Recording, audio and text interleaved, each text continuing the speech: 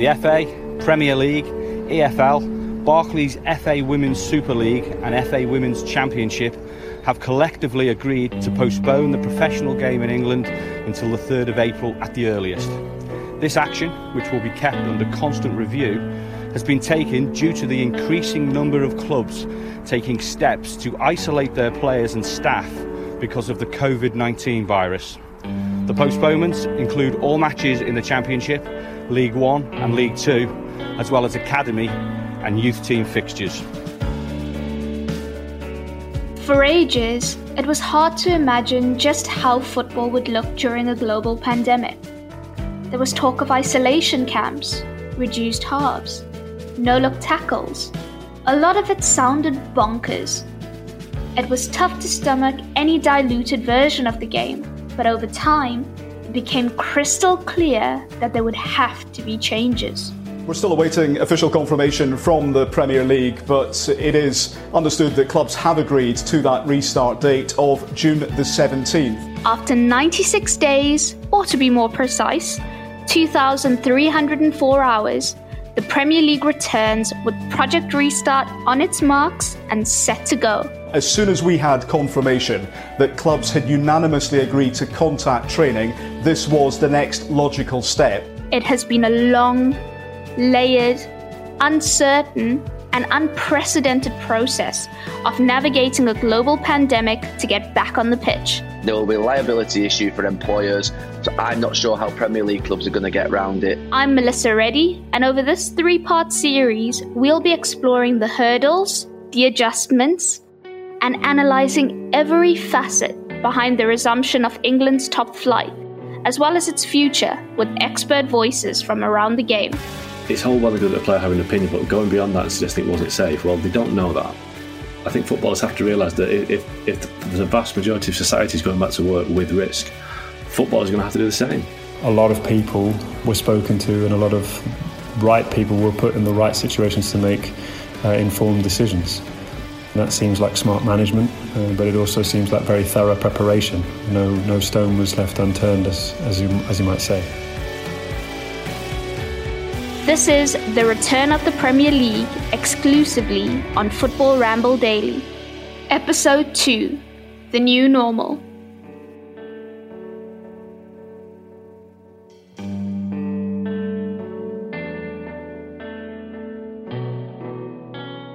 The existence of clubs depended on it. The pyramid as we know it depended on it. Football would have to return in some form in order for us to be able to one day enjoy it in its full element again.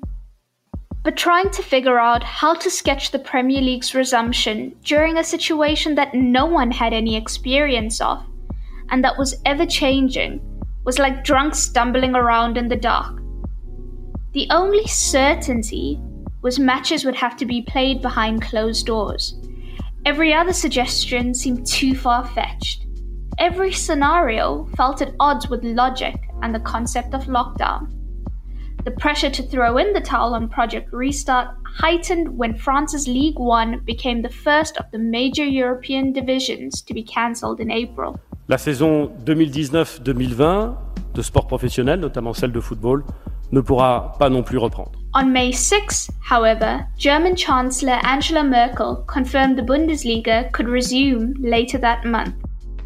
Germany's top flight has gone on to provide the template to follow in terms of training protocols and the new matchday routine. Good news for sports fans. The German Bundesliga is set to resume play tomorrow, making it the first major European football league to do so. But it's not business as usual for fans. It also emboldened the UK government to support the Premier League with its desire to continue the season. On by Brandt. That's a bit better. All eyes were on the Bundesliga on May 16, with its return happening without any major hitches. It had to be Erling Haaland. 2 days later, Premier League clubs agreed to stage 1 of the return to training protocols, which allowed teams to have sessions in small, staggered groups. ESPN senior writer Mark Ogden, who has covered the entirety of Project Restart, believes the development in Germany was gigantic for the game here. I think the Bundesliga being back's been a big thing. I think since those games started, the the opposition towards the Premier League coming back from players has certainly diminished. And I think, again, another factor has been that they've got back to their clubs to training and seen the measures in place and how the efforts that are being made to make it safe. So I think a lot have been reassured. Now, there'll always be one or two that are still reluctant, and they have every right to stay away if they feel the need. But yeah, I think the big things have been the Bundesliga coming back and players going back to training and seeing for their own eyes what is being done, and that's why we're in the situation we're in now. I think a lot of the concerns have melted away because of that.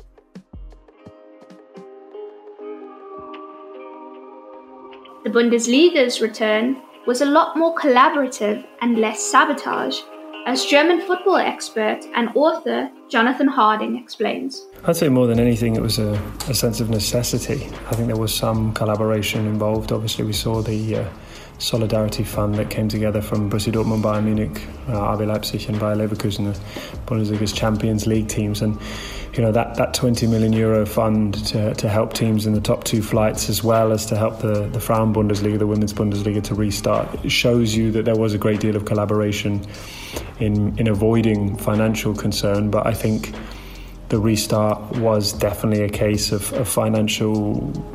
It was a case of financial necessity. I think clubs, particularly in Germany, would not have been able to survive the loss of something like nearly £700 million if they hadn't played the last 9 games. I mean that figures in terms of missing gate receipts and lost sponsorship money and outstanding television money that wouldn't have been paid had those games not been played. And German clubs just wouldn't have survived that situation, some of the smaller clubs in particular. Of course, that then throws up the concern that I think a lot of active fan groups then put to those clubs and say, how is it possible that the entire existence of our football club is now threatened because of 3 or 4 weeks of missing games? And I think that's maybe a bigger question that will continue to rumble into the future in terms of the existence of football clubs and how dependent they are on television money. But I think there was a sense of collaboration, but the return, most of all, I think came out of necessity. I think a lot of work went into making it possible for football to return. I think it's not really to be underestimated how much work the DFL, so the German Football League, which is the organisation that runs the top 2 divisions in Germany, how much work they put in. Particularly Christian Seifert, who's the head of the DFL. I thought he handled the crisis pretty well. He was very open and clear with his communication.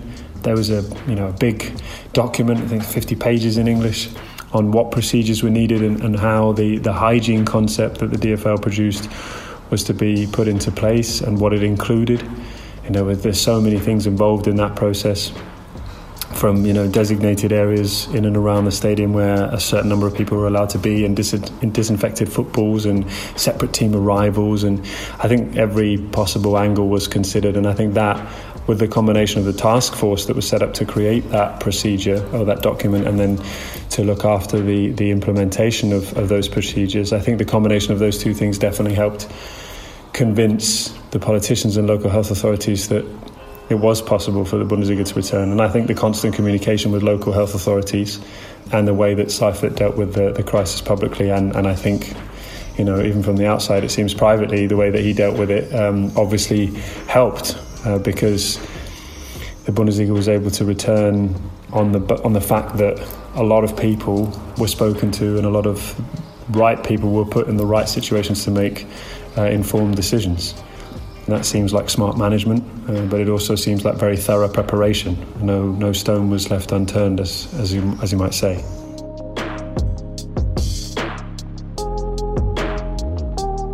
Yeah, I think inevitably there has been some pride, but I think that pride probably extends beyond football and is part of how the country handled the situation as a whole. I think a competent government makes a big difference and allows for things like football to return. And I think it's sometimes easy to just think that the return of football is the be all and end all. But I think there was a lot of pride in how Germany handled the situation as a whole, as a government. And in doing so, allowed for the things, like football to return. Obviously, there's no doubt that being the first league back was a big deal for the Bundesliga. It puts them in a situation that they've never been in before, and to have the attention of the world, that's something I think they have always wanted. But obviously not in the circumstance. It's an unusual circumstance because it's not really, the Bundesliga slogan is football as it's meant to be. And I mean, this is obviously not that, because a big part of football, and especially German football, is with the presence of fans. And for that not to be the case made it very odd. But I think there was some pride, definitely. But Germany has long had a tradition of if they're going to do something, then they're going to do it right. And this felt like another one of those moments.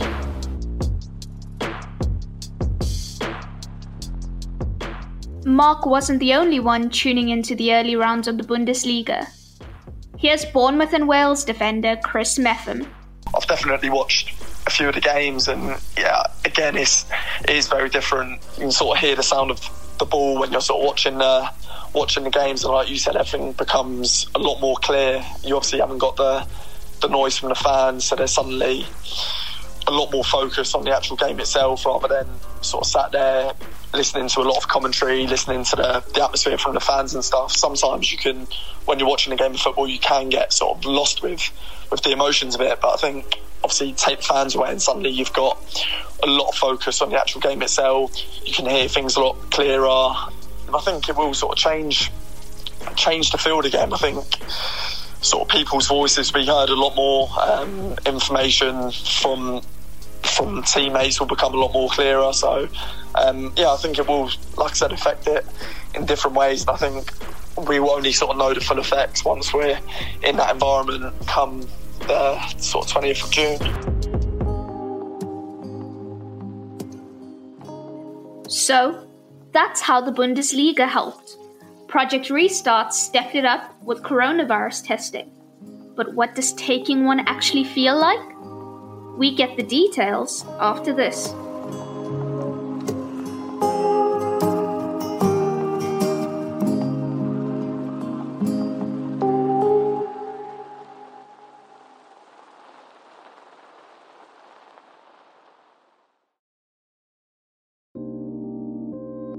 With the Bundesliga back and the Premier League voting to return to phase 1 of training, the coronavirus testing procedure was put under the spotlight. The Premier League invested £4 million to acquire coronavirus testing kits to ensure Project Restart was implemented safely. Conducted by Hong Kong-based biotechnology company Pronetics, the tests determine if an individual has the virus now. In an interview with The Independent, Avi Lazzaro, chief executive of the firm, detailed the process. The test consists of 2 parts. The first involves taking a quick swab of the nose and the back of the throat. These are conducted at drive-through stations. The samples are sealed and couriered to the doctor's laboratory, a private facility in London. The analysis done there represents step 2 and is fed back to the Premier League clubs. Results can be delivered within 48 hours. Chris Metham sheds light on what the testing procedure feels like. Personally, I was dreading it because I sort of heard roughly what the test would consist of, and it didn't sound that pleasant. I think a lot of the lads were the same, but yeah, I think the testing's got easier, less painful. But yeah, again, ultimately it's giving the Premier League all the information that they need in terms of who's come back positive, who's come back negative, and ultimately that's the right thing to do.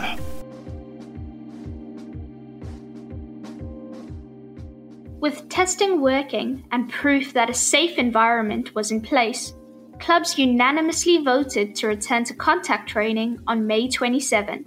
That was a major victory for Project Restart. It also meant clubs had to adjust to safety protocols on a larger scale with greater concentration, as Jurgen Klopp explained in an interview with Liverpool's in-house media channels. When you make the step from 10 players, or 2 groups of 5, to nearly 30, that's massive. And we still have to stick to the same thing. So we are fully concentrated when we come in here. Let me say it like this, that we do the right things, where we get the temperature tested and all these things. So it's not like it usually is, but it's completely fine. But it's just when you come here, it's not like yippee. You think, where do I have to drive and where is somebody who gets my temperature and all that stuff. That's how it is in the moment. For Chris Metham, Phase 2 was welcomed after previously not being able to make tackles as a defender. I think the staff and as a group of players, I think we've sort of fitted into it really well.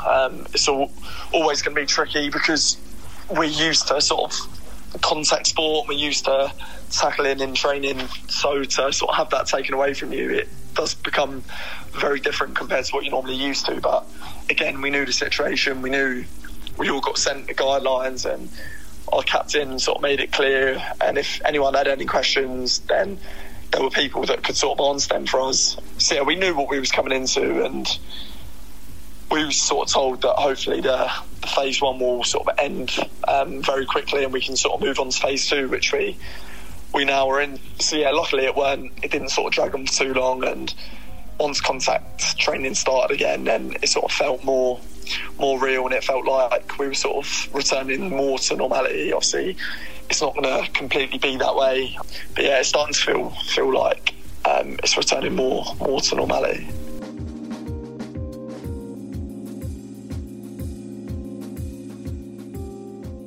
Getting the players to buy into Project Restart hasn't always been easy, as ESPN's Mark Ogden remembers.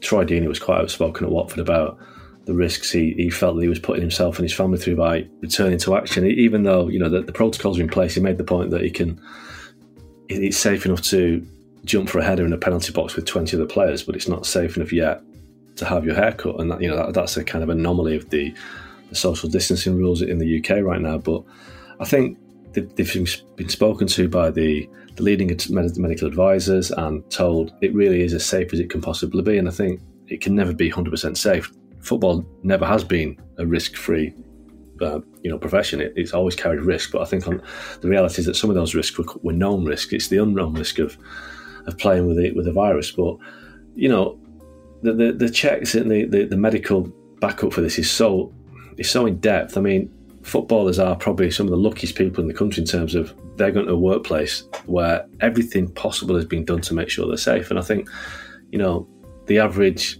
guy in the street doesn't have that luxury. We're talking about people who work in public transport, who work in the health service, that they don't have these luxuries. So I think footballers have realised that there may still be opposition from some, but everything possible is being done to make it happen. And if something happens in the sense that players get coronavirus and there are issues beyond that, it won't be because of loopholes or failings in the system. It'll be because the nature of the virus is that nobody's absolutely safe from it, but football is doing everything possible to make it as safe as possible. Everybody in life has to take some sort of risks right now, and there's no perfect scenario to get back. And I think some footballers, I think, went too far in the sense that they were making cases that it wasn't safe to go back when we know that so much has been done to help them. When the average man and woman in the street was, as you just said, didn't have the luxury of all the protocols in place. So I think footballers, ultimately, they are paid to play, and if they're told it's safe, then they're not scientists, they're not experts. They have to take the expert advice without trying to impose, ideas that aren't backed up in scientific facts. And that was one thing that struck me, that it's all well and good at a player having an opinion, but going beyond that and suggesting it wasn't safe, well, they don't know that.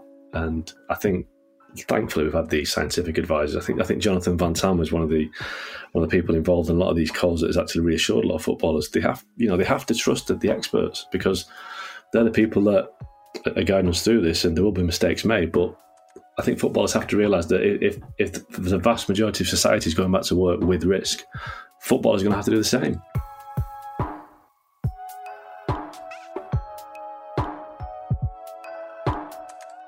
One of the sources of comfort when players returned to training was the data provided by StatSports. Co-founder Sean O'Connor breaks it down for us. The key thing to understand is that the teams use our data regularly and have done for a number of years, every training session, and they're normally looking at things like distances and speeds and the load placed on the players in sessions and in matches. what we did was we were able to look at the same data, but just look at it from a different angle. So instead of looking at the key metrics, like the ones I just mentioned, we were able to look at the location and position of players in relation to each other. So the concept was giving every player a 2-meter circle around them and being able to identify how often and for how long players would enter the 2-meter radius of another player. That's called an incursion. So when somebody goes inside within 2 meters of another player. So being able to identify how often that happens and how long for. So it was able to provide really good data, so objective black and white data on sessions pre-COVID to understand what that looked like, to help sessions now that COVID is here and is with us, that we can minimize risk for players and staff during training sessions and games. This is certainly one aspect which I think would have provided a comfort to players and staff alike, because I think there was an overriding sense of surprise in a really positive way that the average duration was just over that 3-second mark. So when people could understand that, and also understand that this was all the average duration of just over 3 seconds per contact, that's pre-COVID. So that's including when you're standing beside a player with water bottles and having breaks and drinks and stopping for coaching interaction. Knowing then that going forward, we can look to reduce those contact times. So I think there's definitely a comfort in understanding. The data just gives you a platform to understand what's happened in the past and how we can then positively affect that in the future. Coronavirus forced football into an off-season. What would usually follow is a full pre-season of nearly 2 months to build up fitness and match sharpness with friendly games. Clubs have only been afforded 3 weeks to prime their squads. So, how can injuries be avoided? Sports science expert Stuart Morton explains what will be happening at training facilities across the top flight. They have had quite a curtailed period of time to prepare the athletes. Normally, as you say, about sort of 5 to 6 weeks. So they've had about half. What they normally do in a pre-season period is very carefully monitor through GPS monitoring of all the training sessions that take place, but also the matches, the workload of each of their players. And what they do is they create a kind of a rolling assessment of the workload over normally about a 3 to 4 week period. And do what they call a true to chronic workload ratio, basically trying to identify if there's any peaks in activity levels, i.e., when training sessions have been ramped up and there's significantly increased the workload on those players. If those occur too many times in a short space of time, then that can often lead to injury in the players. So what they've been doing is really carefully monitoring those workloads in the last 3 weeks and having to play a little bit of a game of sort of cat and mouse almost, in terms of trying to increase the workload probably faster than they would do in a normal pre-season training process, but monitoring that against this true to chronic workload ratio to try and ensure that they're not hitting large peaks that are going to potentially put the players at risk of injury. They're going to be really aware that the players are going to be thrown back into match scenarios in the very near future in slightly unusual circumstances as well. So the other thing we've got to consider here is that the players are going to be playing in a period of time that they're not often used to in the UK. Some of the players will have been experiencing international duty and so potentially have been to European Championships and World Cups that take place over the summer, so are used to competing at maybe slightly higher temperatures, slightly different humidity levels. But, competing over the next couple of months, these players are going to be stressed in a way that they're not normally used to. And normally the last month or so of the season is played in hotter conditions, and those teams that get through to the later stages of the cup competitions, whether those, as I say, are European or domestic, will play more games in this period of time, but it's not the norm for all of them. So that's something that's going to have to be considered as well. Obviously, the Premier League have tried to mitigate that a little bit by allowing 5 substitutions in the remaining games to allow greater changes in personnel on the pitch to try and mitigate that if you have got some players that are struggling slightly. But it's definitely something that the sports science teams will have been looking at and trying to make sure that the players are as prepared as possible, whilst trying to avoid overstraining them and potentially leaving them open to injuries, either in the training period or during the matches themselves. The highest occurrence of injuries are in the first 15 and last 15 minutes of any matches. So what they're going to want to try and do is ensure that the players are as ready as possible for the start of games, so adhering to the standard warm-up procedures that would normally take place, but also, as we say, try and get the players as fit as possible so they're not overstretching for maybe more of the match than they would have been doing previously. So where in a normal season the injury risk is in the final 15 minutes, maybe now with players that are less physiologically prepared, we might be looking at the final 20 minutes of a game where the injury rates might be increasing slightly. So that's where these things like additional substitutions are going to really play an important role in protecting the players. The measures that have been taken in terms of health, safety and conditioning have been comprehensive.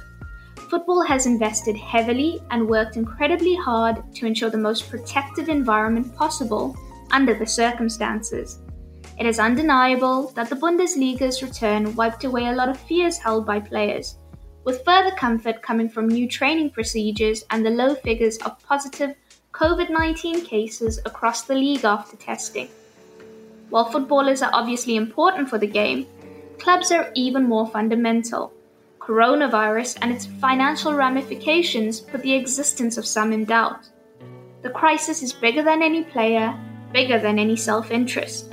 Football as we know it was under threat, which we will explore in episode 3 of The Return of the Premier League. We'll also analyse the state of play around broadcasting, how the neutral venues discussion materialised, and how the effects of coronavirus will reshape football.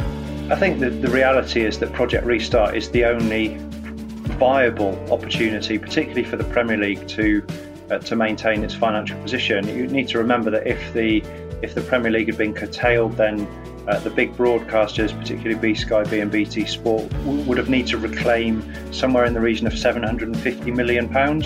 That would have been extraordinarily problematic for teams to balance their budgets for this year. That's on the third and final episode of The Return of the Premier League on Football Ramble Daily. The Return of the Premier League is a Stakhanov production. Our producer is Charlie Morgan. Sound design and mixing is by Tom Wally. The executive producers are John Teague and Luke Aaron Moore. Our theme music is The Ground After a Summer Rain by At the End of Times, Nothing. Additional music comes from Power Druid, Brendan Muller, Dens, and Pobycat. All music comes courtesy of Epidemic Sound. My name is Melissa Reddy. Thank you for listening.